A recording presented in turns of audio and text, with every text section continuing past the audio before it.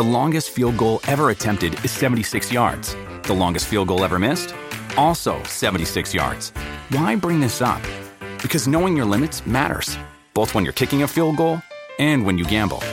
Betting more than you're comfortable with is like trying a 70-yard field goal. It probably won't go well. So set a limit when you gamble and stick to it. Want more helpful tips like this? Go to keepitfunohio.com for games, quizzes, and lots of ways to keep your gambling from getting out of hand.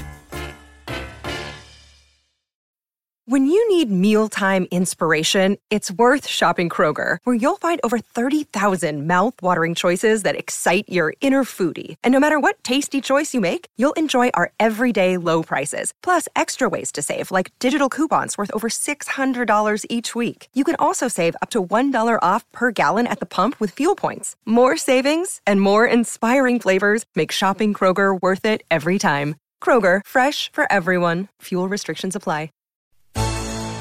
Hey there, sports fans. You're about to hear my chat with the legendary director and creator Allan Arkush. He's responsible for Rock and Roll High School. He's responsible for Get Crazy and so much more, as you'll hear. You know, music videos for Elvis Costello, Bette Midler, and Mick Jagger, and Dawkins, but the list goes on and on. Too many credits to list here because we'd be here all day. And we get to a lot of those credits in the proper intro coming up after the theme song. So now, before the theme song, I want to tell you about patreon.com/Craig and Friends. Head on over there now while you're listening and sign up for the tier that looks best for you. And I got to tell you, there's a lot of movie club stuff coming up. Speaking of movie club, because Movie Club Mondays, you know what that means. Every Monday, a movie club. This upcoming Monday, December 4th, brings us the Craig and Friends Movie Club for the outrageous Ken Russell classic. I guess outrageous and Ken Russell might be redundant. Anyhow, the Ken Russell classic, Crimes of Passion, featuring my guest, the wonderful, the talented, the delightful Gala Avery. Speaking of Gala, you're more than likely you're already following the Gala show, but if you're not, after this episode, listen to the brand new episode, because guess who's on it? None other than myself. And hey, while you're doing all that, why don't you make the most of it and give this show and that show a rating? And of course, a 5-star rating is the most sophisticated rating, and you, dear listener, are a true sophisticate. So now, without any further ado, it's my chat with the one, the only, the legendary, and very friendly, Allan Arkush. Make believe is not pretend. We might be ill, but we're on the mend. It never starts, it never ends. Welcome to Craig and Friends. Welcome to Craig and Friends. Welcome to Craig and Friends. Dear listeners, my guest on this episode enrolled the Ramones in Rock and Roll High School, managed to get Lou Reed to be charming on camera, executive produced and or directed some of your favorite television shows, got dosed backstage at the Fillmore East with the Grateful Dead, and directed hot music videos for the likes of Dawkins, Bette Midler, and Elvis Costello, while also having the great misfortune of having to work with Chevy Chase. Let your heartbeats ping, because it's time to get crazy with the one, the only, the Allan Arkush. Welcome, Allan. Hi, thank you. Wow, that's quite an intro. I feel like I'm on AM radio now in the '60s. Well, I wanted to have a little bit of that, a little bit of Screamin' Steve for you. Yes, Screamin' Steve. Yeah, Don Steele. Yeah, and Don Steele, right? For those who don't know, he was an actual DJ in the LA area. Is that right? Yes, he was a tremendously popular DJ. Yeah. And I forgot. I guess he was in Grand Theft Auto first. And then after Grand Theft Auto, he had a big part in that. I used him in Rock and Roll High School. And he had a show every day, you know. Because I remember as a kid first seeing him in Rock and Roll High School, which I think I told you when I got to see it at the New Beverly that I saw when I was so young. I thought they were a band manufactured for the film, like the Monkees. And then discovered to my delight that they were a real band. You could get all their records. That guy, Don Steele, it was that sort of the Corman faces that you would start to see in films, you know, like, oh, wow, that guy's in this and that guy's in this too, like Paul Bartel, Mary Woronov, etc. Oh, Dick Miller. I mean, oh, yeah, exactly. Yeah. Dick is in so many of the films going back and forth, you know, and so forth. And Paul and Mary. And I'm trying to think who else. I'm sure as I watched it, I could point out, you know, people. Oh, sure. Yeah. It was fun putting those pieces together, too, especially pre-internet. Yeah. And then you start to learn, what New World Pictures is. And then, Roger Corman, okay, his name is on all these things. And then you start to see the connection. And, of course, for listeners not familiar, you got your start with Roger Corman. Yeah, that's right. I started out as an assistant editor in the trailer department, earning about $50 a week. And that was in the spring of 74. So Roger Corman then was starting, it was about a year or two into New World Pictures, and it was starting to find its footing. It was an independent distributor of indie films. And indie films in those days are different than they were now. Indie films now are pretty classy films that the regular studios won't touch, and offer a place for all kinds of filmmakers to cover topics that they see no point in making movies about. Indie films then, it would be more accurate to call them outlaw movies. Right. They were the movies that played in the drive-ins and the downtown theaters and on the double bills. And they were all made very cheaply. And at some point in the 60s, after Roger had hired his first film student that had worked out so well, and that was Francis Coppola, he decided film students were a good source of cheap labor and enthusiasm. And that's how he built New World Pictures, with all these film students. And then when I joined, it was just that difference of 10 years between us and maybe Coppola, just that fact that we grew up watching Roger's movies. Right. But we had a sense of what he wanted. So when we cut trailers, it was a great shortcut for him to have people understood what he was going for. Plus, at that point, he was distributing foreign movies. And here we were just out of film school and huge film buffs. So if he was distributing a Truffaut movie or a Bergman movie or a Fellini film, he didn't have to explain to us who these people were. We just had to find the cross section, the meaning of what these filmmakers stood for and how Roger was going to distribute them and what theater, so that we could take the style of trailer we did for Big Bad Mama and put it on Amarcord. So basically, if there's nudity, so much easier than to make the trailer, because that was a feered thing of those days. There was a lot of that. And the thing about Roger is he let you make any movie you wanted, as long as it was the movie that he wanted. And so if you were doing a genre film of some kind, and they were all genre films, you had to deliver the genre elements big time. And the story or the message, and he really wanted us to do message and politics and stuff, that you hang it on was your own. So that's interesting. He really did want you to put messages and themes. Yes. Yeah. Yes. He was a big admirer of Godard and lots of other things. He wasn't a guy with a cigar. Yeah. That was not Roger. Roger's very erudite. He started as an engineer, which gave him a very analytical mind. And he was really funny, but it was one-to-one. That is, it's his studio. It's his money. It's his distribution. And he's standing next to you at the moviola, the editing machine, telling you to cut 4 frames off of this.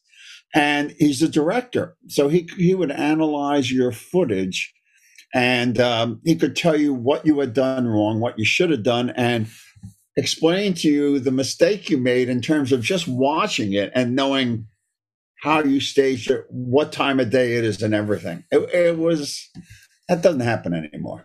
Right. And also, it's a very rare combination of someone who's very fiscally minded, but also extremely interested in the art form. Yes, exactly. Which is not really common at studios, which I know you had some run-ins with some folks later on, which we'll get into. But I also want to mention before we get there about how he was the second of the mentors, it seemed, that you worked with, the first being Bill Graham. Bill Graham. Let me see if I could set a context for you. I mean, Was there about 30 years, 20 years difference between me and you? I think so. I'm going to be 46 next month. Yeah. Okay, so I'm 73. So I am a baby boomer, the classic baby boomer, born in 1948. And the 60s came to me when I was 12 or 13.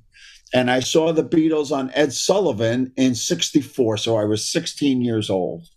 So it hit me at the perfect time. Right. And in those days, there was a generation gap, right? Your parents thought one way, right?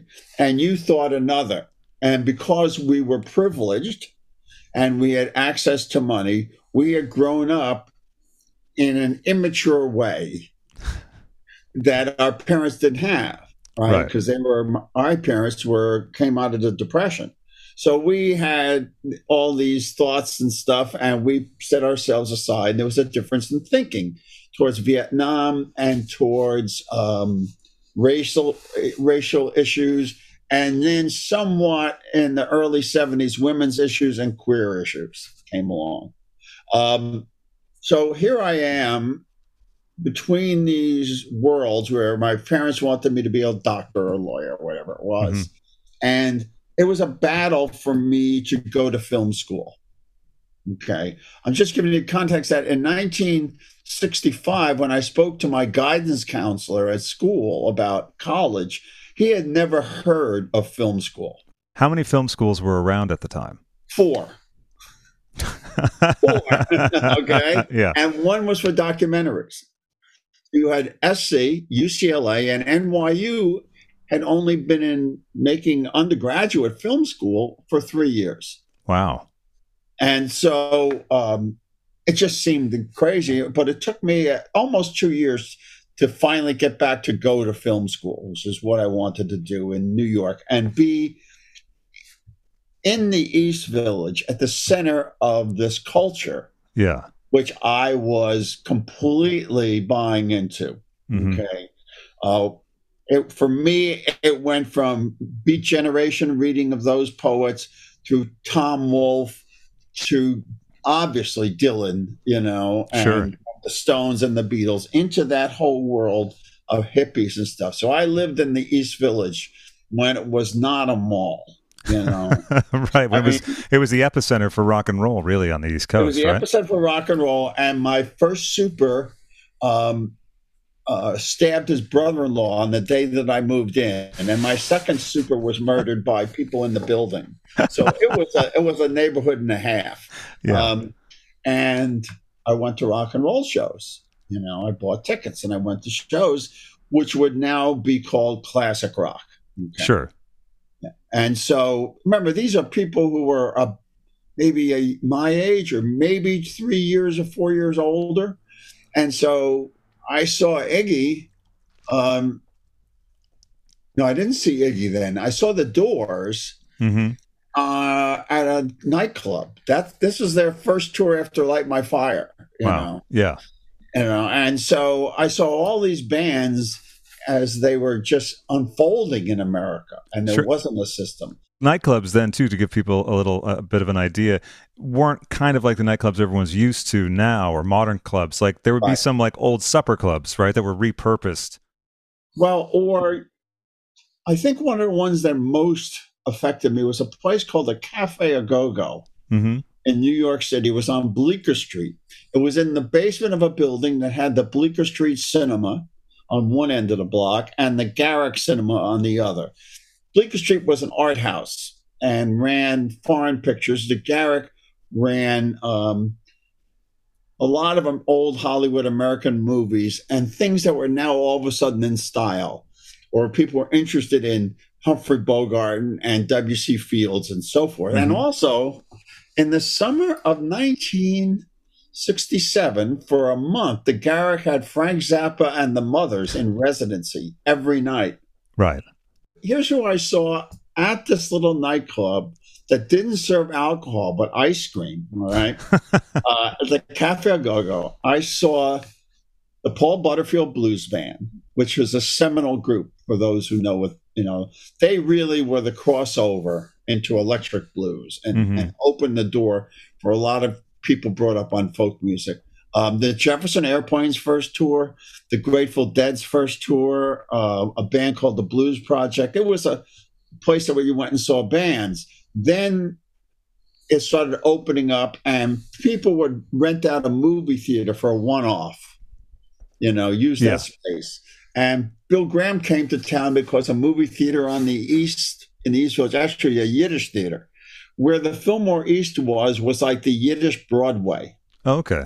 Of the 1920s. There were all these theaters up there. Now they were closing down, but the theater that the Fillmore was called the Lowe's Commodore, and it had been built as a theater, with theatrical flies and all that kind of stuff. Mm-hmm. And so Graham bought it with the thought of maybe we can do concerts that are not dances. Right. Because everything before that was in a club or in San Francisco was a dance. It wasn't a theatrical presentation. Mm-hmm.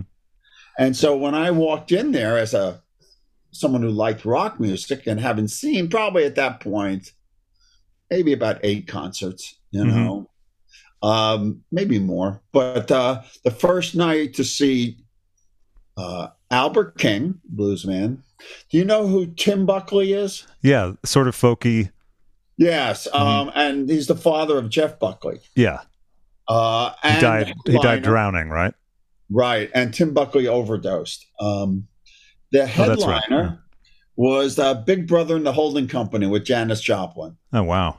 Yeah, and it was a great show, and it was fantastic, and it was only 3 blocks from my apartment. Yeah.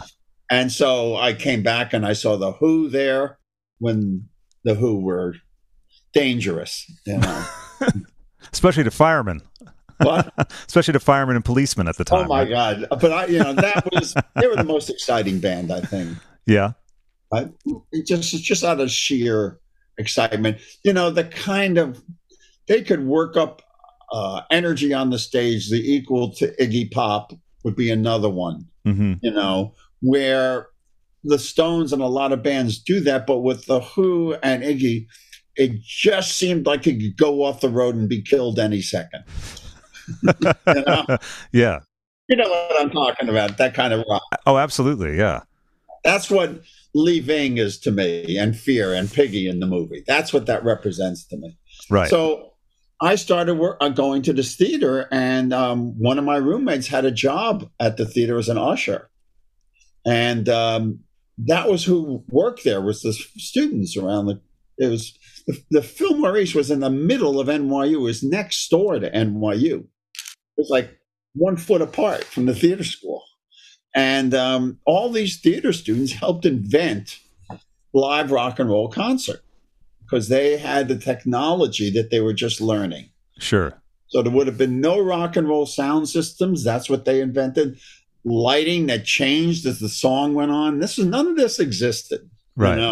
Yeah. And so I got a job there, and I was working as an usher there and getting a lot of pressure from my parents to just finish this film school stuff, and start thinking of really what your future is going to be. And, when you're 20 years old and you're caught in that, and you're torn between these things, it's anxiety inducing, and you don't know where you are in the world. And, as soon as you thought that you had a sense of who the world was, the Republicans would nominate Richard Nixon. I'm so fascinated on the big political turnovers of like that era. And then when we went into the 80s and sort of lost the liberal stuff from the 70s. But in that era, it must have seemed like a complete storm cloud rolling in after the liberation feeling of the Summer of Love, etc. Sure. And Kevin Kennedy, yeah.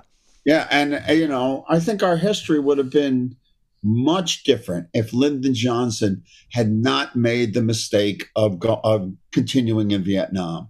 Mm-hmm. I think that really damaged the country immeasurably, and because he was really good at politics. But anyway, Bill Graham. So I'm working there, and I see these people who, to me, are adults. And I'm 22, 21. And they have responsibility. Mm-hmm. Bill Graham is running this place and having great joy in it and gets to talk to all these rock bands, and present them on stage. And how old was Bill at that time? I would say he's early 30s. Mm-hmm. And the lighting designer was a guy by the name of Chip Monk, who had long hair and a big mustache. And then later on, if you've ever seen the Woodstock movie, he's in it a lot. He's the voice of Woodstock. He tells you not to take the brown ass. Oh, that's Chip. Okay. Yeah. Yeah, that's Chip. And he designed the lighting at the Fillmore East.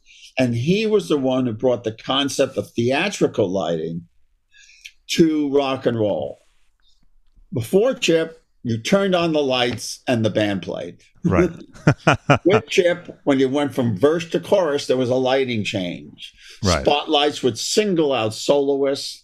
I mean, this stuff sounds so obvious, but and the head of the light show is Josh White, who is about 4 years older than I am. And he's invented this whole lighting psychedelic thing. So all of a sudden, I started seeing that it was possible to be a responsible adult. Yeah. Because remember, I was a good Jewish kid from the suburbs, and pursue something that was your dream, that was related to it. And Bill was really nice to me about it because he sensed my energy. Mm-hmm. And I was there all the time. And once I was on the backstage crew, I had a lot of contact with Bill. And so he was always backstage, and I would get assigned jobs. And one of the things I did was I used to buy the food and beer and soda for the bands. Yeah. And so I used to bring it to their dressing rooms. It wasn't like now. There was no contract writer. Right. No catering. No. Yeah. No, if I could walk to it, it was yours, And so it was East Village food.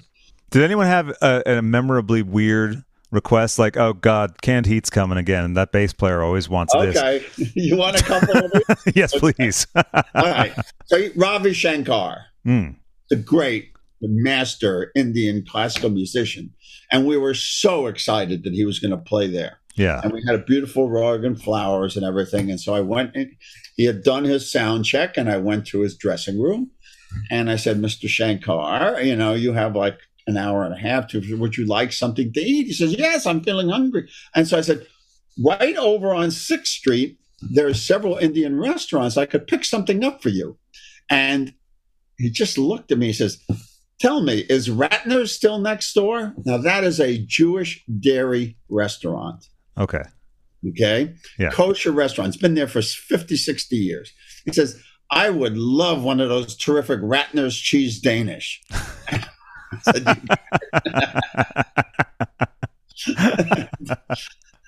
So I went there. When cocaine became a thing in like 1970, a lot of bands, a lot of bands would do a lot of coke and never eat the food that I brought them. And once we figured this out, we would get the food that we wanted. Perfect. Yeah. Buy it for the band. The band would not touch it, and we would take it. Yeah, I've been to some parties in LA where I'm like, "Oh, no one's this cake is all mine. If I want this, yes, this is exactly." And do you know who the Incredible String Band are? I do. I know of them. Yeah, I don't know them that well. They were like if Druids got signed to Elektra Records. That's who they would be. Which was possible in that era. Yes. And a famous producer in England. Joe Smith? No, it'll come to me. He signed Fairport Convention. And Nick Drake, right? Yes, you know what I'm talking about. I do, yeah. Yeah, he signed the Incredible String Band, and he produced their record, and they came there, and we loved them. They were just so sweet. And what would you guys like, And they said, "Well, can we have some mead?" How medieval of them. I said, "Well, how about this? I'll get you some dark beer and some honey, and you can make your own mead." Did they do it? Did they go through with it? No, but the band that was starving when they got there, was about late sound check and everything, and Yeah. their sound check was so phenomenal, and we had never heard them and never heard of them. Mm-hmm. And I went and I said, "You guys, it's starving," because they were like 4 hours late, which is a whole other story. And how about I go and get you like some deli sandwiches, because we Yeah. have great deli food nearby. I'll get you pastrami sandwiches. And they had never had deli food. Oh, wow. They were Southern. And they had, as with all fairness, they were truly a Goyish rock band, all right? And they had never heard of pastrami. Mm-hmm. So I went and I got the Allman Brothers Band, a whole bunch of pastrami sandwiches from Katz's. And every time they came back to the Fillmore East, that's what they wanted, pastrami sandwiches. It's very sweet, and also a nice story involving the almonds that they were hungry, if referring back to your earlier story. And so Bill lent me the theater for my student film. Wow. And the example of his extremely hard work and his passion about what he did truly inspired me. And I was lucky to be there and around all these people who were about my age. Right. So in two examples of my life, the Fillmore East and then Corman, everyone was about the same age and had the same obsession with what they were doing. Nothing really beats that, right? There's a certain amount of energy that it combines when there's a lot of people around who have the same focus. And so imagine, you yourself was very, very knowledgeable about music. And so when a band would, we heard there was a band coming, had called the New Yardbirds. Oh, wow, yeah. And so all of us were Yardbirds fans, and Jimmy Page was going to be in this band. And then they changed the name to the Led Zeppelin. And so the excitement of all of us being rock fans and knowing who Jimmy Page was, Yeah. And that excitement, that fandom, sometimes on a Friday, I remember us going to my apartment and sitting there trying to get through at least the first and only record of Mott the Hoople that we had to see what they were about. Things like that. It's amazing all the bands that you must have discovered that, now we all know these venerated names, everything. Yeah. And that's all served you well too, because obviously your skill with music and film, I think, you're one of the best music film directors that there is. And also you managed to combine music and comedy in a way that I think really exemplifies what rock and roll is all about. Yes. Well, some rock and roll. And it's interesting you say that, because that was the challenge with Rock and Roll High School, to use rock and roll. And we really wanted a comedic touch. And I think that if we hadn't had the comedic touch, I don't think the movie would have been a success. I think that the kids taking over the school and blowing it up would have had a very different effect. Yeah, I think so. And, in all those years of all the terrible things that go on in schools, it has never been referenced. No, it never has. And it never suffered the fate of Over the Edge of having the bad reputation. Right, yeah. That's my close friend, Jonathan Kaplan. We went to film school together. So. It's another great film too. Yes, which, absolutely. And I got to see that again at New Beverly too. It was great seeing Get Crazy, by the way, on the big screen. Oh, thank you. You're welcome, because I'd had the VHS for ages. Oh, okay. Boy, that sure looked terrible. It looked really bad. Really bad. It was square and it was in mono. I was blown away at the sound in the theater too, to hear the full surround and everything. It was really great because there's lots of fun crowd work stuff that you did in it as well. With all the frisbees flying over and people yelling from the back and stuff. And and that's one of the things I'm really happy about with the Blu-ray is I went back in and we went to the original negative and we did a color timing that we could not have done at the time. Mm-hmm. The technical things. Just remember, this is 38 years ago. You were color timing on film with a chemical reaction. Now you're doing electronically. And I really added the kind of color, which is what I originally wanted to try to get, which is that Technicolor from the 50s. Right. of like the Jerry Lewis movies and The Girl Can't Help It and the Frank Tashlin comedies and the Doris Day movies. And also I did a lot of stuff where I was able to tweak it and add the color I wanted and make certain scenes darker, and the scene where they go in the bathroom? Yeah. And there's the shark going through and all that. Yeah, that's the best. The terrible men's room. Yes. Yeah. And so because we had all this electricity and it was a real men's room, we just sealed off the bottom with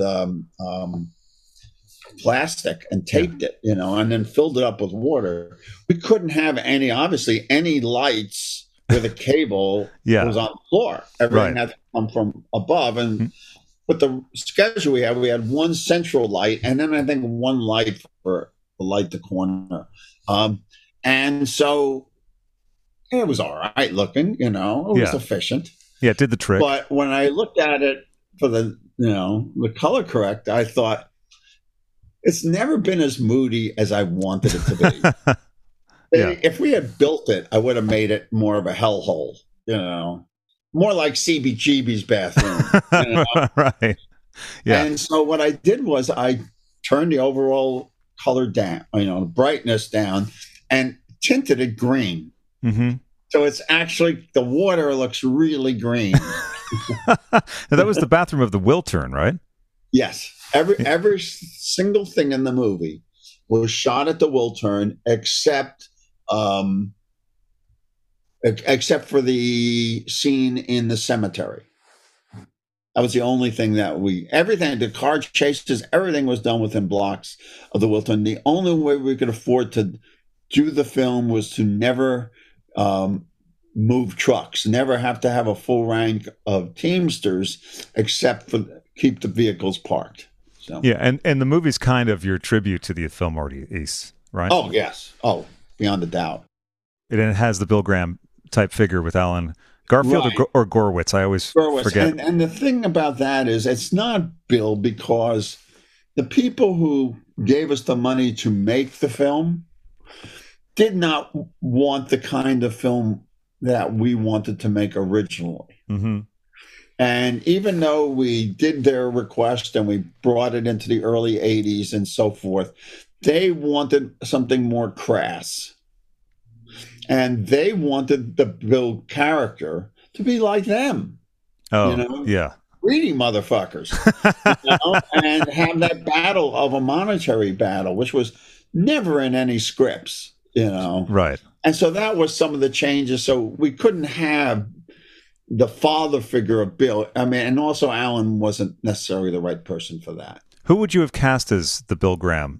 Oh, remember in Law and Order, Jerry Orbach? Oh, yeah. He would have, amazing. Yeah. The same kind of face. He was a song and dance man. And he looked like Bill. Yeah.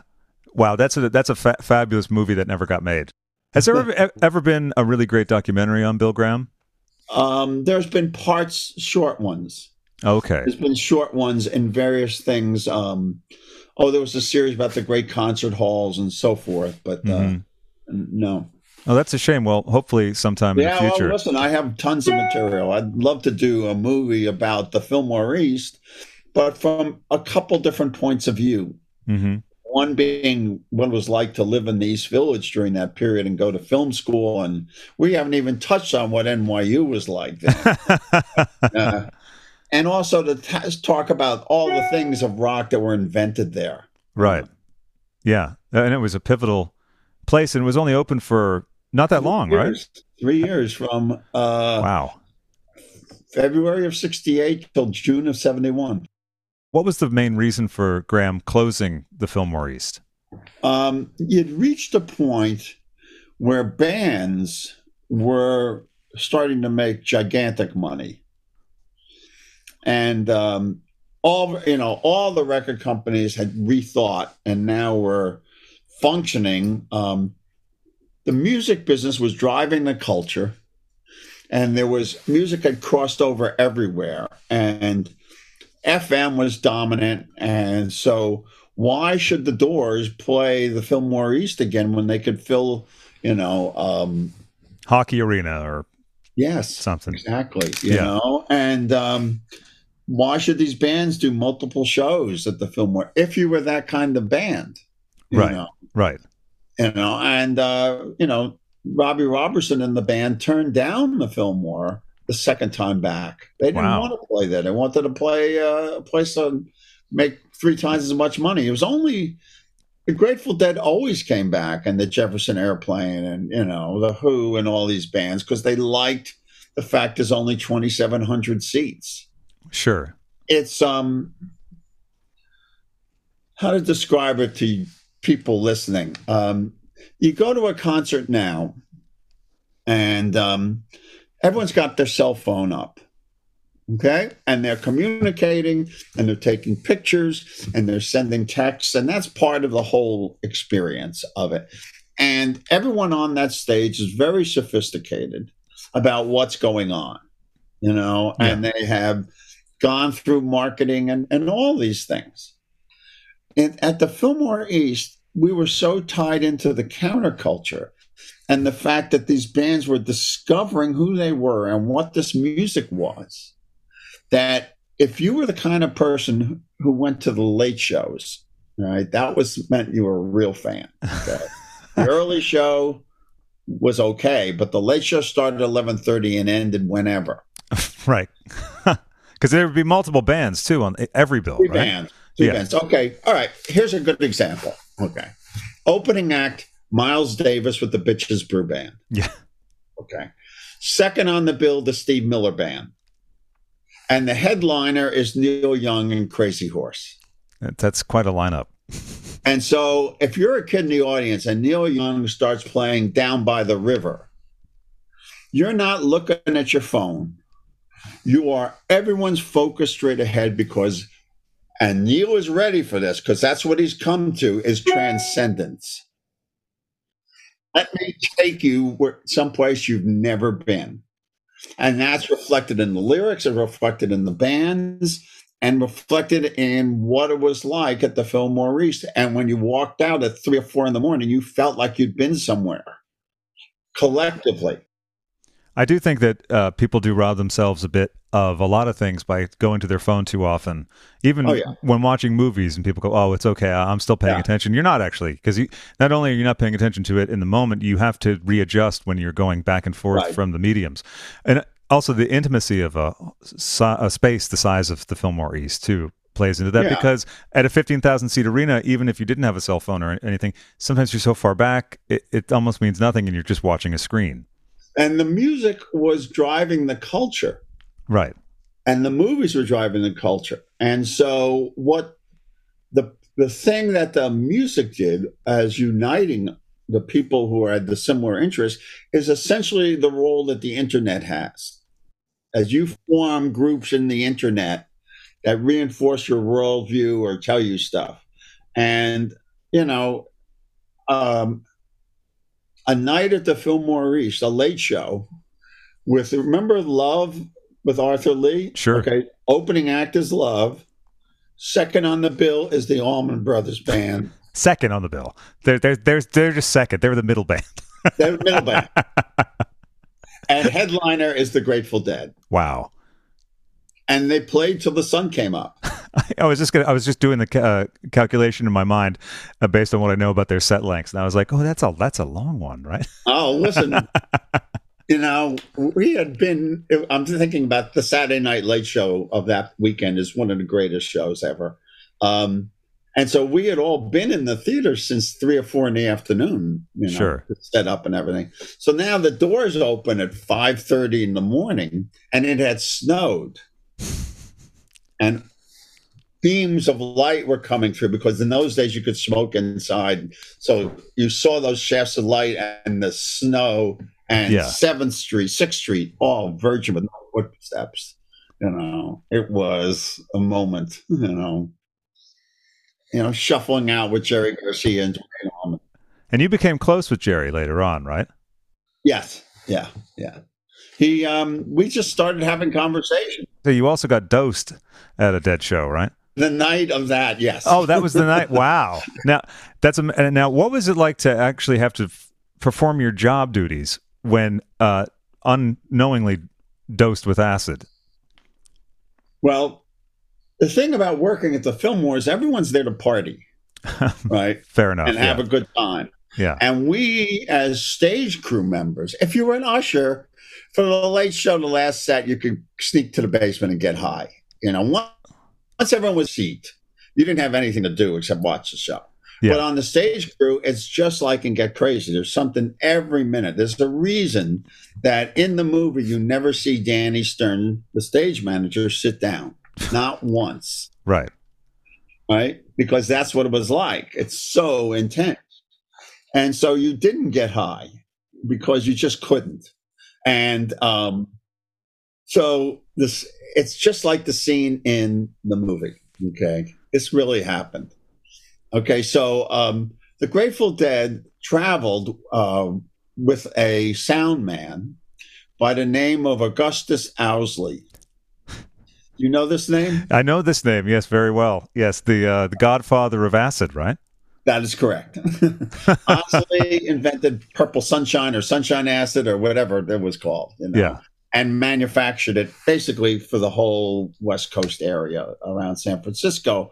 And when he traveled with the Dead, which was often, he was in charge of their sound system. He'd bring it with him, and all the roadies and all of them had little Visine bottles full of, diluted acid. And so when they were in town, you had to watch that you put down a soda or something to keep your eye on it. And if they dosed the soda, they might crimp it with their nail, so that you would know. And that particular weekend, Owsley was in rare form because Thursday, it was 3 nights. Thursday night, I'm just going to totally make you drool, okay? Are you ready for this? Yeah, please hit me. Yeah. Okay. So it's the Dead and the same thing, and the Allmans. And the late show of the Dead, who shows up but Fleetwood Mac? And this is the blues band Fleetwood Mac. Sure, okay? Yeah, with Peter Green, right? That era? Correct. Yeah. Yes. And Mick Fleetwood and Peter Green and John McVie. And now Peter Green comes out on stage with his gorgeous Les Paul. So you got Dwayne Allman, Dickie Betts, Jerry Garcia, and Peter Green, right? Yeah. And 2 Dead drummers, a drummer from the Allmans and Mick Fleetwood. And Owsley dosed a bunch of them. And Mick Fleetwood is sitting on the floor playing the cowbell. Okay. And so once that happened, we said, "Oh shit, this whole weekend is going to be insane." Yeah, if that's Thursday, look out. Thursday, what's Saturday?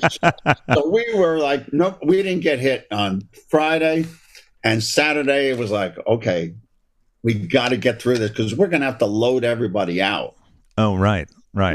And so early in the evening, we had a water bottle, just like in Get Crazy, except glass. And I had to I was on the stage crew, so I grabbed the water and I didn't, looking around for the roadies, and I saw they had names like Red Dog.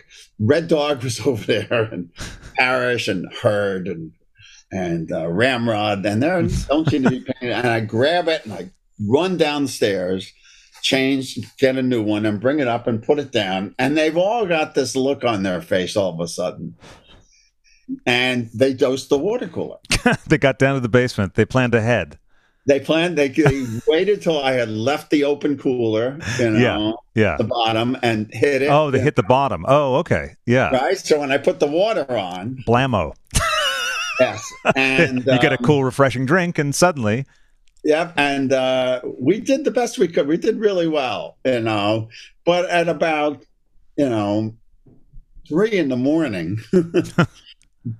and the Dead did Dark Star. I don't know if you're an aficionado. I am familiar with that. Which Dark Star is the transcendent. That's the idea. I was absolutely sure that the theater itself had risen 15 feet above Second Avenue. It's just yeah. And when people ask me what was the greatest Dead show at the Fillmore, I always say that one, but I have no perspective until the Dead put it out. Oh, okay. Wow, they recorded it. Great. And so for you people out there, Dick's Picks, number 4, Okay, that's the one. It's got a 35-minute Dark Star. It's called the Feelin' Groovy Dark Star. Well, you need 35 minutes to get the building up 15 feet. You know, the whole block has to go. So yeah, and so I listened to it, and I have it, and it truly is one of the best shows. So that's fantastic that there's a document of that you can sort of relive it in a way. Yeah, it's a document of almost every Dead show, and almost every show at the Fillmore was recorded. Oh, so did Graham record the stuff, or was that down to the band? The truth had to come out. This is not new. There was a tape recorder in the basement. Good. That was part of the tech crew. Yeah. These are all guys who are at NYU theater students. I think it froze for a second. The idea, you shouldn't just have the sound system on the ground. You should hang it above so the audience in the back gets the sound. I mean, these simple ideas, they thought of all of this, and they tweaked the building to make it sound better. To put padding, no one had thought of any of this. Yeah. So they also ran a cable from the mixing desk to the basement on a big TAC tape recorder and recorded every concert. That's great. Well, I mean, we have countless priceless artifacts because of that. That's good. I always encourage people, if you have an opportunity to bootleg something or just run a tape, just do it, because you can always delete it. No one needs to hear it, but you never know. And so many wonderful moments in documentaries are from illicit tapes or things accidentally captured, like in the Eagles documentary, when you hear Don Felder and Glenn Frey telling each other they're going to kick each other's ass after the show and all that stuff. I mean, no one planned on that. No, and there was so much music recorded live by record companies. Oh, yeah. East. And now we're in the golden age of all that is being put out, because record companies need the legacy acts to carry their catalog. And so there's so many live recordings, or, I collect a lot of rock video concerts and stuff. And, the sound and the picture have finally been sunk up or found together, Sure. Yeah, and then you can do your own home stuff too if you happen to have the copy of it and the video, and do a little Final Cut stuff with it.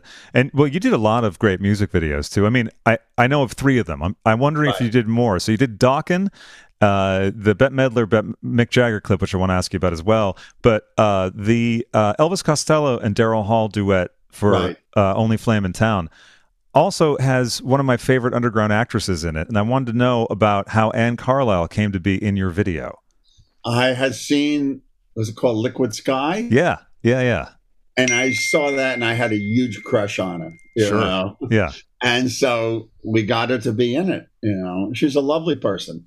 I just taped a movie club with her on Liquid Sky to talk about how that came about and everything. And that was the one thing I didn't remember to ask her. Yeah, and so she was a really, really nice person, and I think she went on to teach children with learning disabilities. She never really pursued a acting career, but she was so exotic looking. She just seemed perfect for it. Yeah. And I did one with Christine McVie for her solo record. Oh, that Love's Got a Hold on Me? Yes. Yeah. I didn't know you directed that. I'm a fan of that video. Yeah. So but what was happening was that this is 83 and 4. So by that time, you'd done Rock and Roll High School, and you did Heartbeeps, and then you did Get Crazy. And Get Crazy was sabotaged by the producers. My career was at a stall. It was just nothing, and so a really good friend of mine who had worked for Corman, Terry Schwartz, was producing commercials and was doing some rock videos. And so I went over and worked with Terry. And so that's how we got those, and through her connections, as well as the fact that we went to a lot of meetings with nothing came of it. So we had this idea, the movie Night of the Living Dead? Yeah. Now, to me, that is a movie that doesn't look like anybody made it.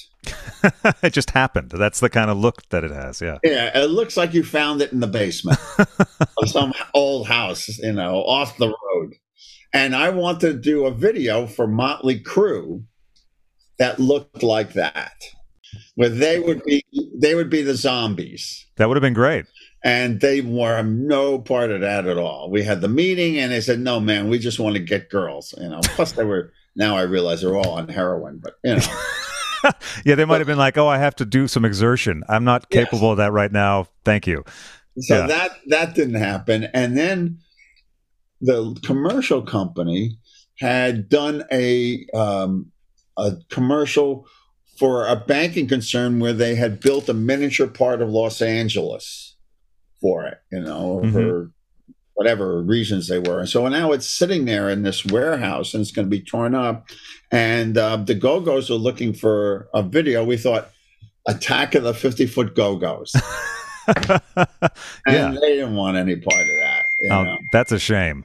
Wouldn't that have been great? It really would have been. Yeah, it would have stood out as one of the best of their collections. It was like all these meetings and not getting anywhere, and then because of various reasons, people who were doing the TV series Fame were looking to expand what they were doing. At that point, Fame was in syndication. It was playing on Sundays and on Saturday afternoons, just on local TV stations. They made them for a small amount of money, and that's what they went out. But they couldn't get, regular A-list TV directors because it was syndication, and you got less money. Plus, they were stodgy, behind the times. They were not reflecting what was going on in certainly MTV. Right. And so someone on there had seen Rock and Roll High School, and they called me in for a meeting. And I was not that interested. And so I just spoke my mind, and told them what was wrong. Yeah. And they hired me for 3 episodes. And Debbie Allen is another person that I owe a lot to. But she was the producer that ran the set. And her ability to get everyone pulling together, and her protection of her actors and her getting her vision through, and she and I hit it off. Our first music meeting, I had no idea in television that the director doesn't necessarily choose the music, So I come in for the first meeting and I got all my albums. I already read the script and let's do this for this and that. Yeah. So there's a music number about Las Vegas, and a monster devours Las Vegas. And I thought, well, this is like an old Japanese science fiction movie, But what do I got that has a beat to it that would work for that? And I thought of Africa Bambaata's Planet Rock. Oh, right. Yeah. So I said, how about Africa Bambaata's Planet Rock? I didn't know I wasn't supposed to do that. I was supposed to listen to what the music supervisors, and Debbie goes, who the fuck are you? So we hit it off. And they basically let me run amok. Well, you brought Lee Ving into the equation, right? Brought Lee Ving in. We did music numbers to Thelonious Monk. We did music numbers to Dylan, to Lou Reed. We did anything I could think of. We did. And we staged elaborate music numbers that affected the storyline and so forth. And that's where I got a lot of my chops in directing musicals that involved acting that was paid off years later with the Temptations. Right. But there's a direct line to that. Yeah. Now, I unfortunately have not seen the Temptations yet. Is it available on home video? Oh, I think so. It's probably the best thing I've ever done. And I heard you say that in another interview, and I was like, I got to get that. And then I felt bad today when I realized I hadn't seen it. So I will. Okay. I will. I'm looking forward to it because I've heard it talked about with great reverence on Questlove's podcast and a few other things. He talked about it? Yeah, definitely. It came up. I can't remember the episode, but if I remember, I'll send you the episode. It has had an effect on family life. That is, people of that generation who grew up with the Temptations truly love it and share it with their families. And I've worked with so many people, and certainly African Americans, who tell me about their auntie or their grandma or whatever, and they all sit around and watch it together. And you have not lived a full life till you have walked down the street with Smokey Robinson. I can imagine. Yeah. Smokey, I conceived of my child to tracks of my tears. Oh, baby, Smokey, Yeah. And that must have been a heady experience in general, just working on the whole project, Yes, right? it was. It was a very, very difficult shoot. And it was a very, very difficult story to tell because there's so many people. And even though it's a miniseries of 2 nights, there's so many characters in it to try to find a thread that pulled it through. And I wanted every music number to tell the story, to continue the story of the actors onto the stage and have it worked out while they were singing, which meant having to re-record some of these famous Motown tunes, you know. A little tricky. Yeah, because, you know, when you're watching a video sometimes, whatever they're singing isn't necessarily suitable for the emotions of what the song is, you know, the story is. And so often with rock bios, the music happens over there, you know. You sit and you watch it there, whereas I wanted you to be in the middle of it. Right. And so that's how I planned it and staged it. And we all ended up really pulling together. And if I had not had Suzanne DePass as my producer, who had worked at Motown and had managed these people and had helped discover the Jackson 5. Yeah, for those who don't know, Suzanne was essentially Berry Gordy's right hand. Yes. And she was the executive producer. And I was working with my first AD that I'd been with for like 5 or 10 years, an African-American woman.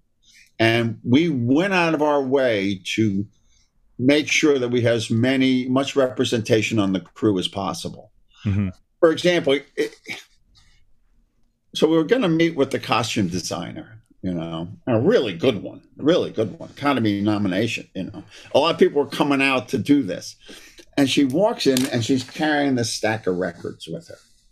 And she sits down. I said, so have you read the script? And she says, yes, I'm doing this movie. Oh, she says, these are my parents' records. Every Saturday night, these records went on the record player. My mom was frying fish in the kitchen. All the neighbors brought a casserole, and everyone's dancing to the Temptations. So, see this costumes? You're going to get exactly this.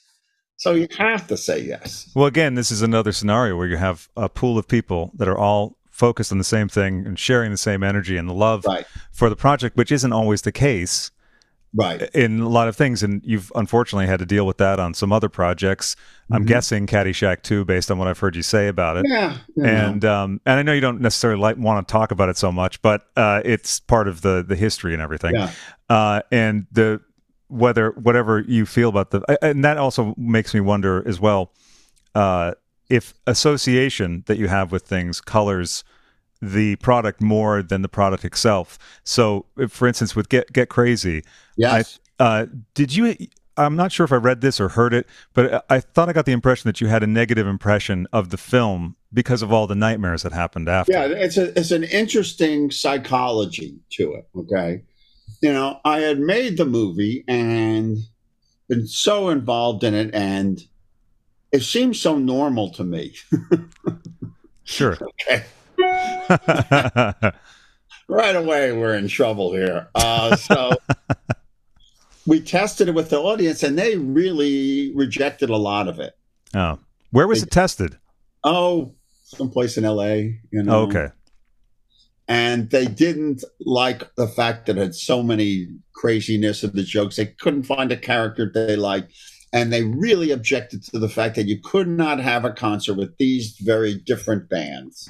They didn't get that at all. So if you're not on board with that, as is with a lot of movies, you find fault with everything. Yeah. It's something that I find disappointing when people can't get like, oh, this is a movie, so the rules are the rules of this movie. Whatever this movie says goes, that's what goes. Right. And that's what kicking the dog does. You know, when you kick the white dog, all of a sudden, everyone goes, oh, right? And then for those who went, oh, we give them that gift at the end where the white dog chases the guy down the street. You know? The dog's okay. Don't worry about it. The dog was always fine. Also, you have pardon me, you have a guy who's run over multiple times, right? Yeah. And then other things that are completely cartoonish and absurd. So Yeah, that was the influence again. That's the Jerry Lewis influence and the Frank Tashlin influence. So I had this opinion of it, and it wasn't what I'd hoped it would be.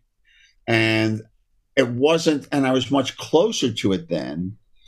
It wasn't the movie that I originally started out to make. And the people who were backing it didn't do much to promote it. And before I knew it, they were trying it with this company, that company. I was getting all kinds of stupid notes, which I did not take. And then they said they were releasing the movie, and it never came out anywhere. And it opened in New York. I didn't even know about it. And they basically dumped the movie. And so since I saw it in a theater with no people, and I had that impression of it, that's what kind of stayed with me, is those feelings. And I had no perspective on it. So over the years, it was more like unfinished business in my life. But it was fine. No one ever saw it. You know, I wish they had seen it, but that was okay. So, but then when Kino bought it, and I really now wanted it to get out there, you know, because I had seen it at the New Beverly with an audience. And this is a screening sponsored. Oh God, he's such a great director. He's Eli Roth. Eli Roth, and he just did the movie about Swing in London. Edgar Wright. Edgar Wright. They were like, loved the movie, and they had the screening, and I wasn't going to sit through it, but the audience so loved it that I came out of it going, I'm whole again. There's enough distance that the things that are embarrassing to me are not. And so when Kino, this is like 8 years ago, so when Kino said yes, I knew that this was my chance to round out the story. And I had great hopes for that the extras would tell the story that the movie couldn't quite tell. Sure. We talk about how it started, and that's kind of what we did. There's many more extras that the company not Kino, but the company that owns the movie wouldn't let us use. Oh, wow. What were some of those, out of curiosity? Were they newly created or archival things? We created, and what it was is, here's the title of one. My Life Was Saved by Rock and Roll for Lou Reed. Okay?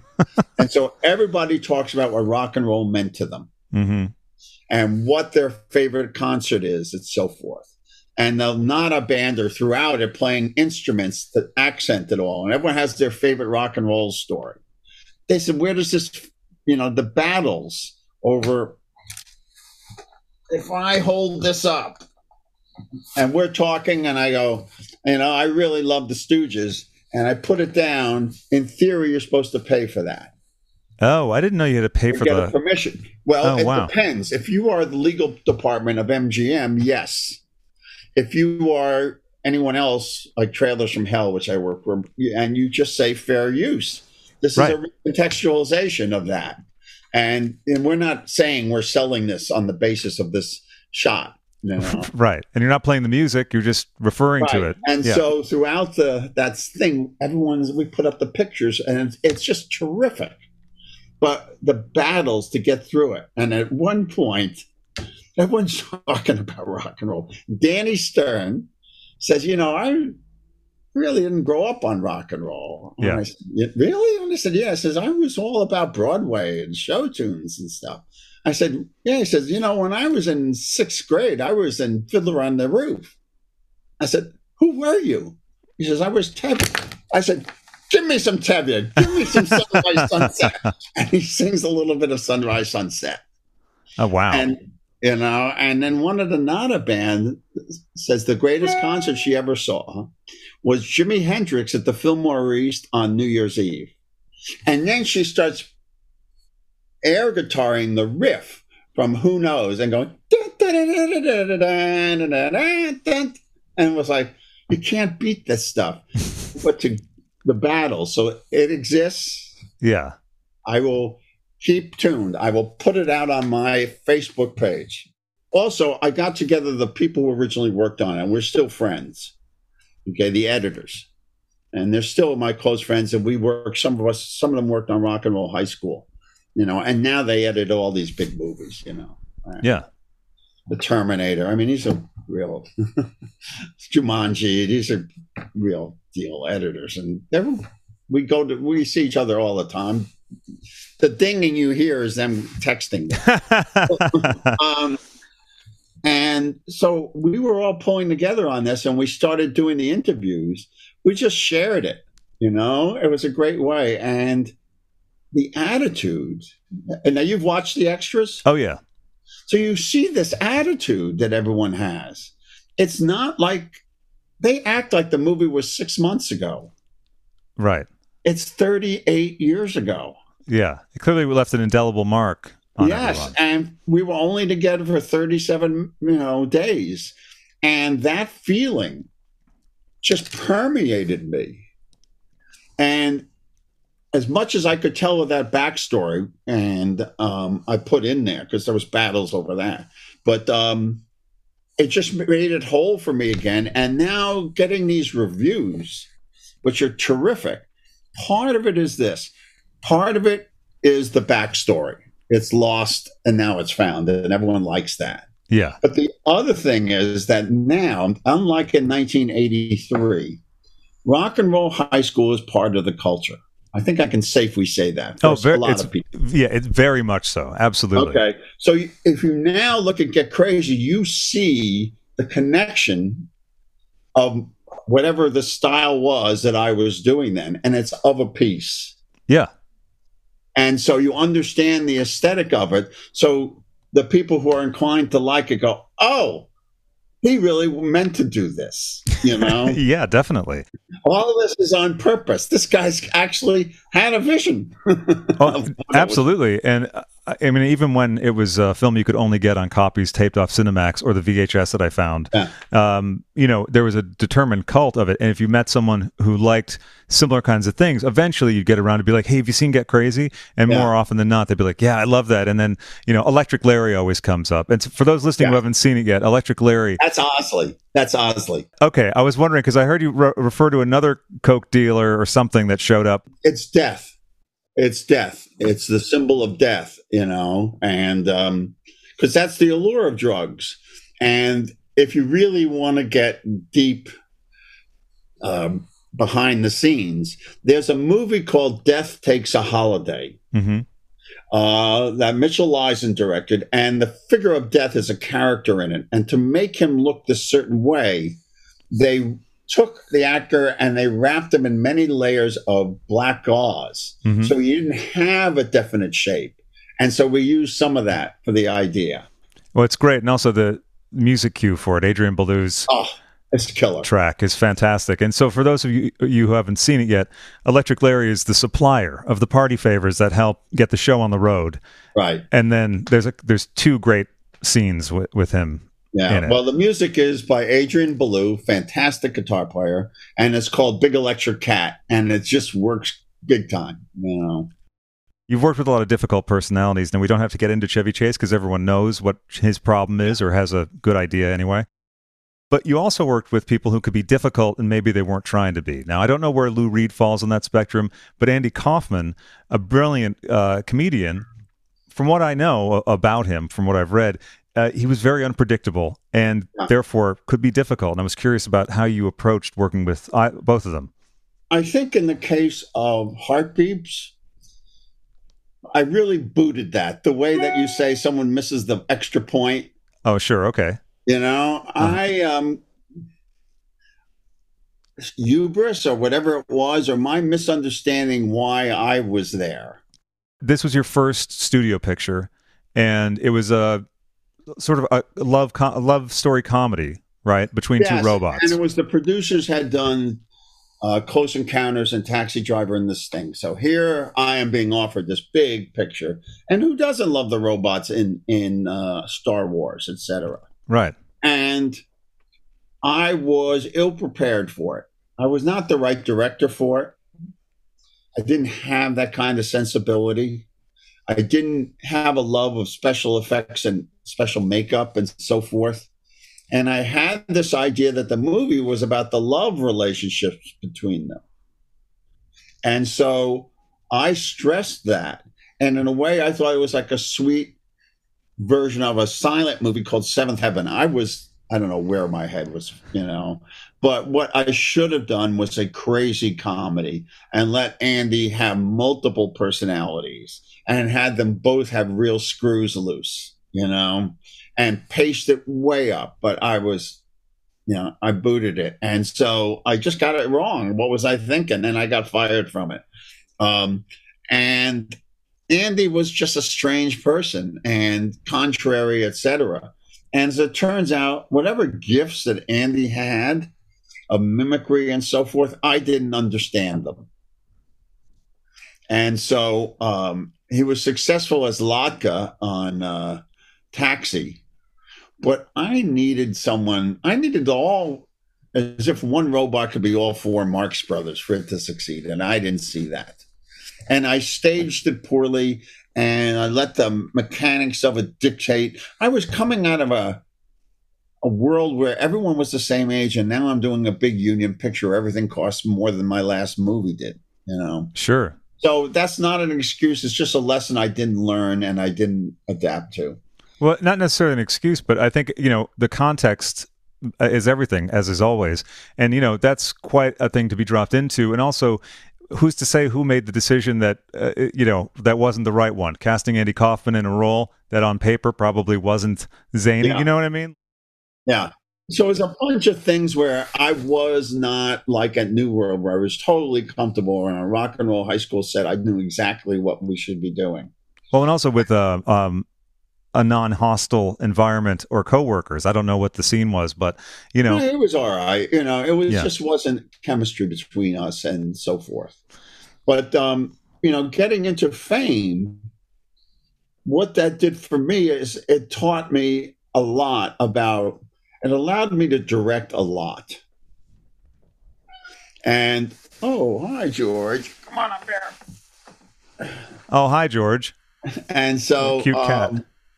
He's a beautiful guy. What breed or type is that? I have no idea, but he looks Siamese, but he's not. Mm-hmm. And that was great for me. I was directing all the time on a schedule. Mm-hmm. And I was working with people who had tremendous amount of experience to the point where that crew was like as old as my grandparents. They were not getting the A-team, and I brought my sensibilities and ideas to it, and I was appreciated for it. And my agent at the time was I didn't just started with her because I didn't know I had a TV agent. This is her first TV show she got me. She says, this is going really, really well. I love you. Yeah. Is there any other TV shows you would ever want to do? Because we're getting offers. And I said, I don't just want to do a show. It has to be a show that I really like, that I really watch. She goes, okay, what do you watch? I said, well, I love St. Elsewhere. She says, let me see what I can do. She comes back. She says, they don't want to take you right away, but if you come and observe and something opens up. So took 8 months, but mm-hmm. Then I did St. Elsewhere, and I hit it off with them because my sensibility, the dark humor I can do, fit the show. And I am a very quick study on visual styles. I can't mimic any voices, but I can do any TV show and explain it to you how they do it, okay? And I fit right into their style, and I learned a lot. So all of a sudden, for the next several years, I was going from one show to another. And because of my sense of I just don't want to work on any show, I wisely chose well. And each of these shows had a different visual style. And I learned those styles. So on St. Elsewhere, it's soft. I'm just going to say it's soft light, handheld, stories walk in and out of it, Mm-hmm.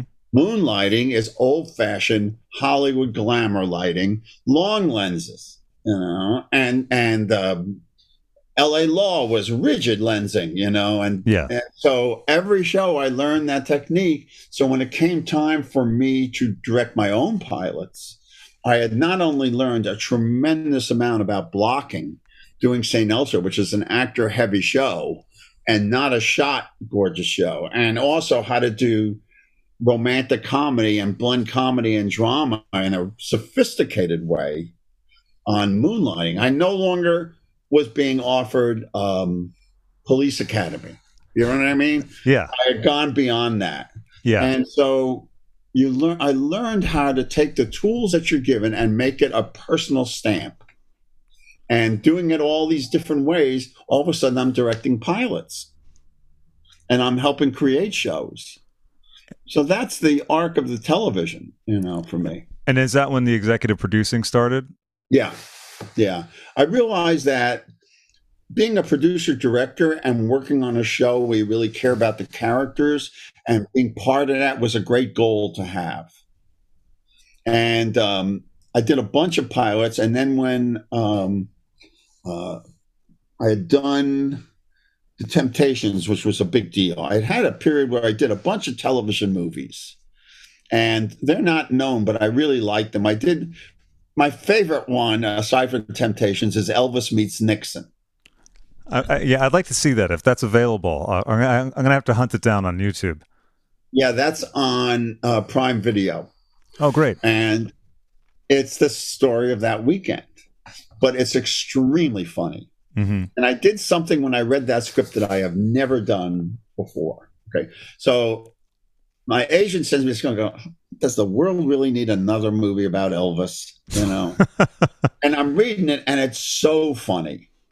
And Elvis is what he probably was like, a big baby. Right. His life was protected. He didn't know anything. He doesn't even carry a wallet. Right.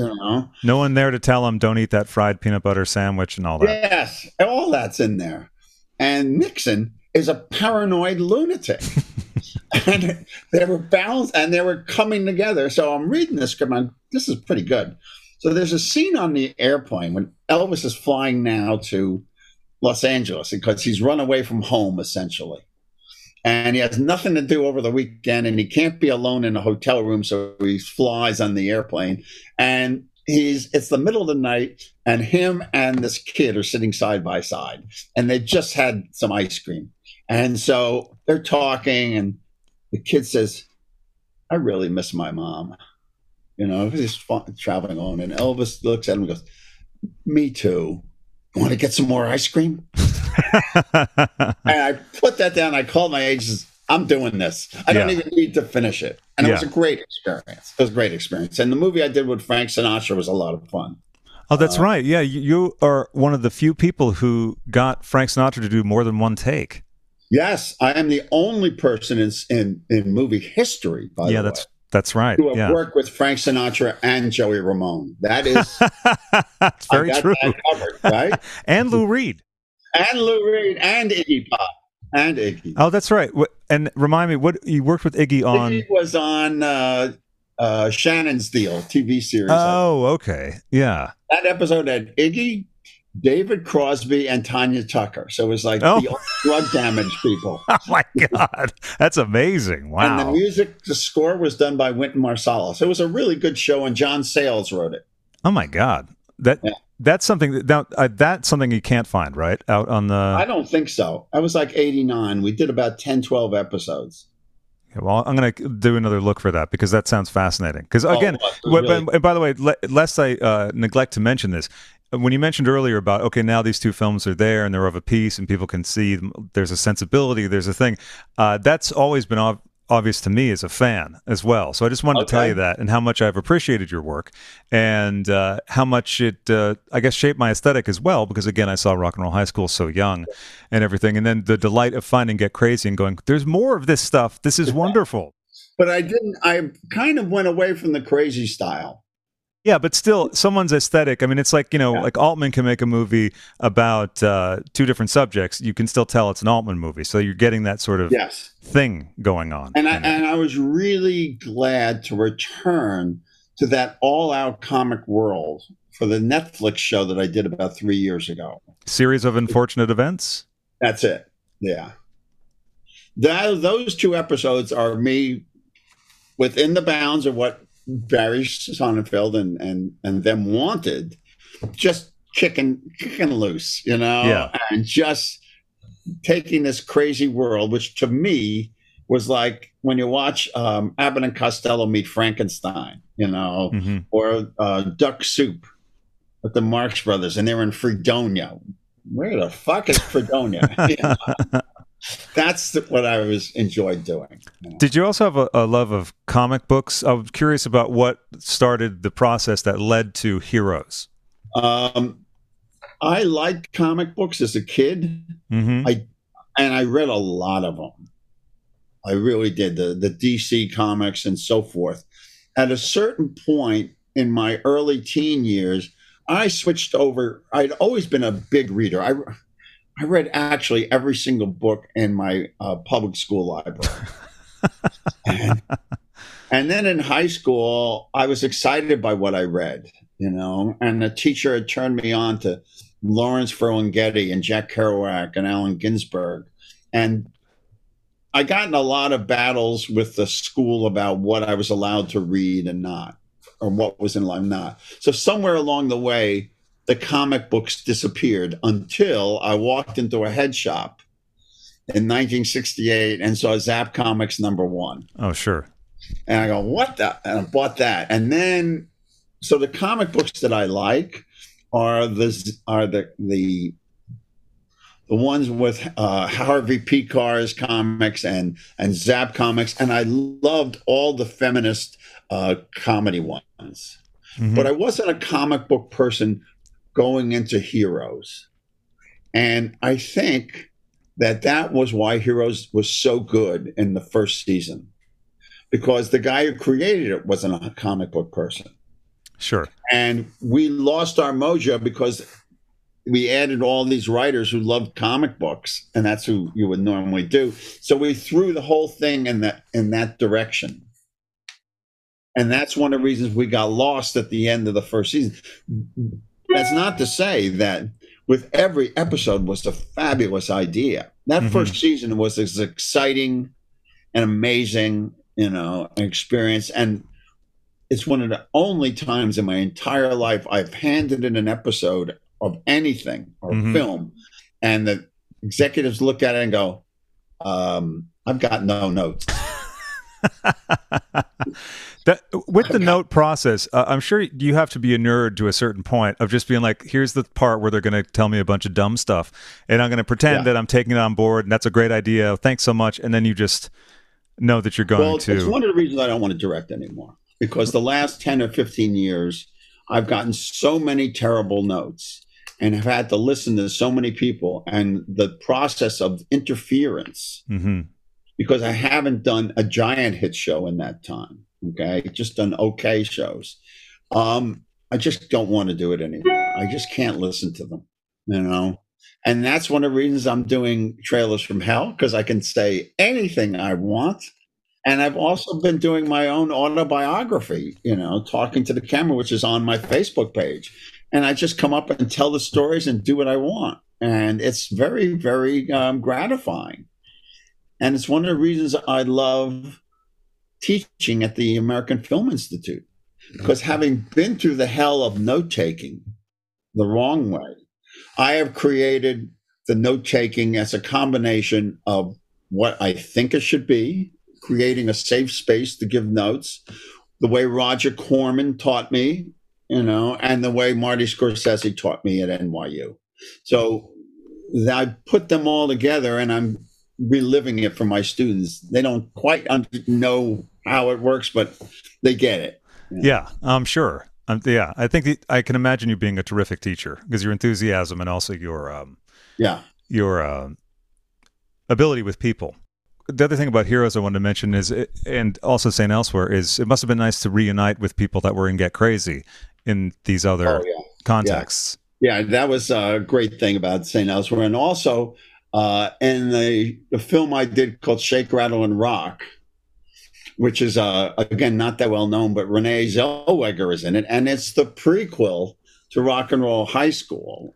And it was a series of movies where they took all these AIP teen movies from the 50s that they own the rights to, and they gave it to a bunch of directors who loved this stuff and said, pick one, do whatever you want. It can't cost more than $1.4 million, and that means about 9 days of shooting. So I decided to do the prequel to Rock and Roll High School, and I called in every favor of everybody I'd ever done a TV series with. And the mothers in it are PJ Souls and Day Young from Rock and Roll High School, because now they were in their 40s.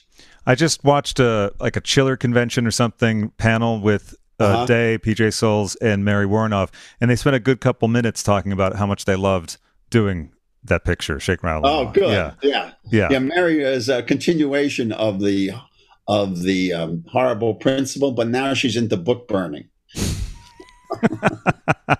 Yeah, I want to tape an episode with her because she has no problem speaking her mind about anyone or anything. Oh, she's fantastic. She's a great woman. Well, there was a question about the Elvis Costello video I wanted to check. Were you the person, do you remember that according to Elvis Costello's liner notes, the CBS record executive implored, please just try to make him look handsome? Yes. Yeah. They make him look handsome, make him look sexy. Which is why we came up with Win a Date with Elvis. It's a very charming video, and especially with the two of them.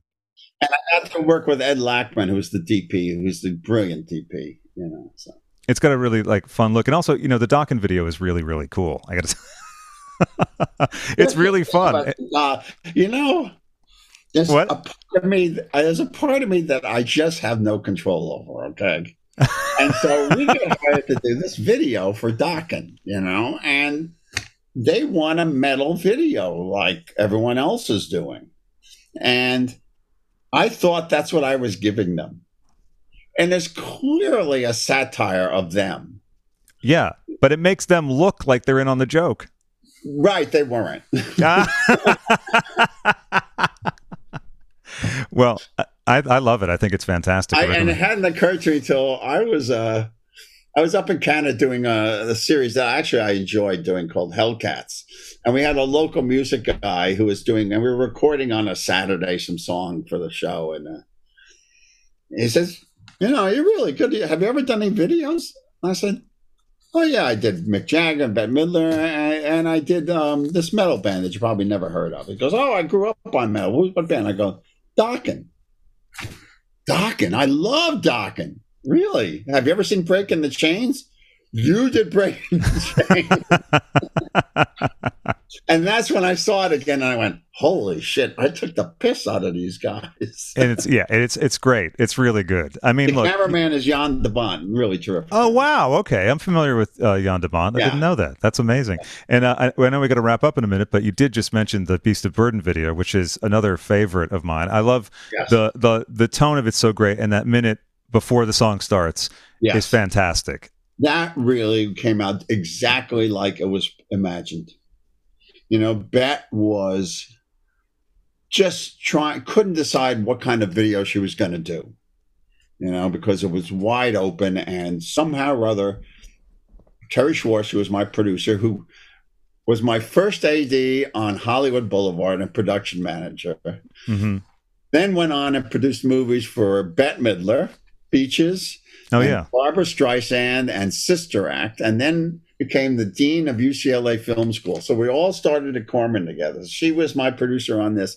So we got the job, and basically I said, you got Mick Jagger. She said, I got Mick Jagger. I said, then the whole thing is this. You and Mick try to outdo each other. Let's just do a concert video where you try to upstage him, and we'll see the chemistry. And so Mick was supposed to, it was a little, she was intimidated by him too. And, I've got every Stone. Does that surprise you that I would have every Stone's record? I'm very shocked. I'm glad I'm sitting down because quite frankly, Alan, Well, and also there's some people that no matter how many people you've seen, you've hung out with the Dead, whatever, there's still some people that will just kind of make you go, oh, geez. So, exactly. And so I hardly spoke to him the first day. And now the second day, we have to get him out by 7 o'clock, 6:30 or 7, because he's got a Christmas party at his house. So we start and we do one of the big takes, And I said, okay, cut. Let's print that and let's move on to this thing. He goes, you're not going to shoot more close-up? I said, no, the whole thing is the chemistry between the two of you. That's what I'm after. And if we get it on a take, let's just keep going. We'll get the whole energy. And he goes, if you're going to do that, I'll stay till 7. Okay. And that's what it was like. Yeah. And so at a certain point, I told the crowd, if Mick was in the bathroom, I said, all right, on this one, whatever Bet does, I want you to go nuts and make Mick work for it. And that's when they're throwing their coats down and everything. Oh, yeah. Yeah. It's fantastic. And it's also got in it, if I could save the stuff that I did that I don't think worked, there's a shot in there where Bet is on the shoulders of all these people and Mick is on the ground dancing, and she reaches down and pulls him up on these people's shoulders. And the cameraman is Andrei Barkosiak, who shot all these the Lumet movies and all this stuff. And he just signaled the crane at the right second, and it just booms up with him. And every time I see that, I go, that's about as good as I can do. Yeah, it's pretty fantastic in all ways because it's very fun. It gets the spirit of the song. You get the emotion of the song, but you still have like a sort of a laugh at the same time. Yeah, and I got to actually ended up at Mick's house in the kitchen with him. So there you go. And Bet and Peter Wolf of Jay Giles. From my hometown of Boston, yeah. And Jan Wenner from Rolling Stone. We were there till 4 a.m. eating leftovers from the party and drinking red wine. It was great. It sounds like an appropriate conclusion to the evening, and I think a terrific conclusion to this chat, which I want to thank you for, Alan. I've had a wonderful time. You're welcome. And I've been a fan of yours for many years, so it was lovely to meet you also at New Beverly and to see your film with you there. Okay, thank you very much. I appreciate it. And good luck with the podcast. I can't wait to hear it.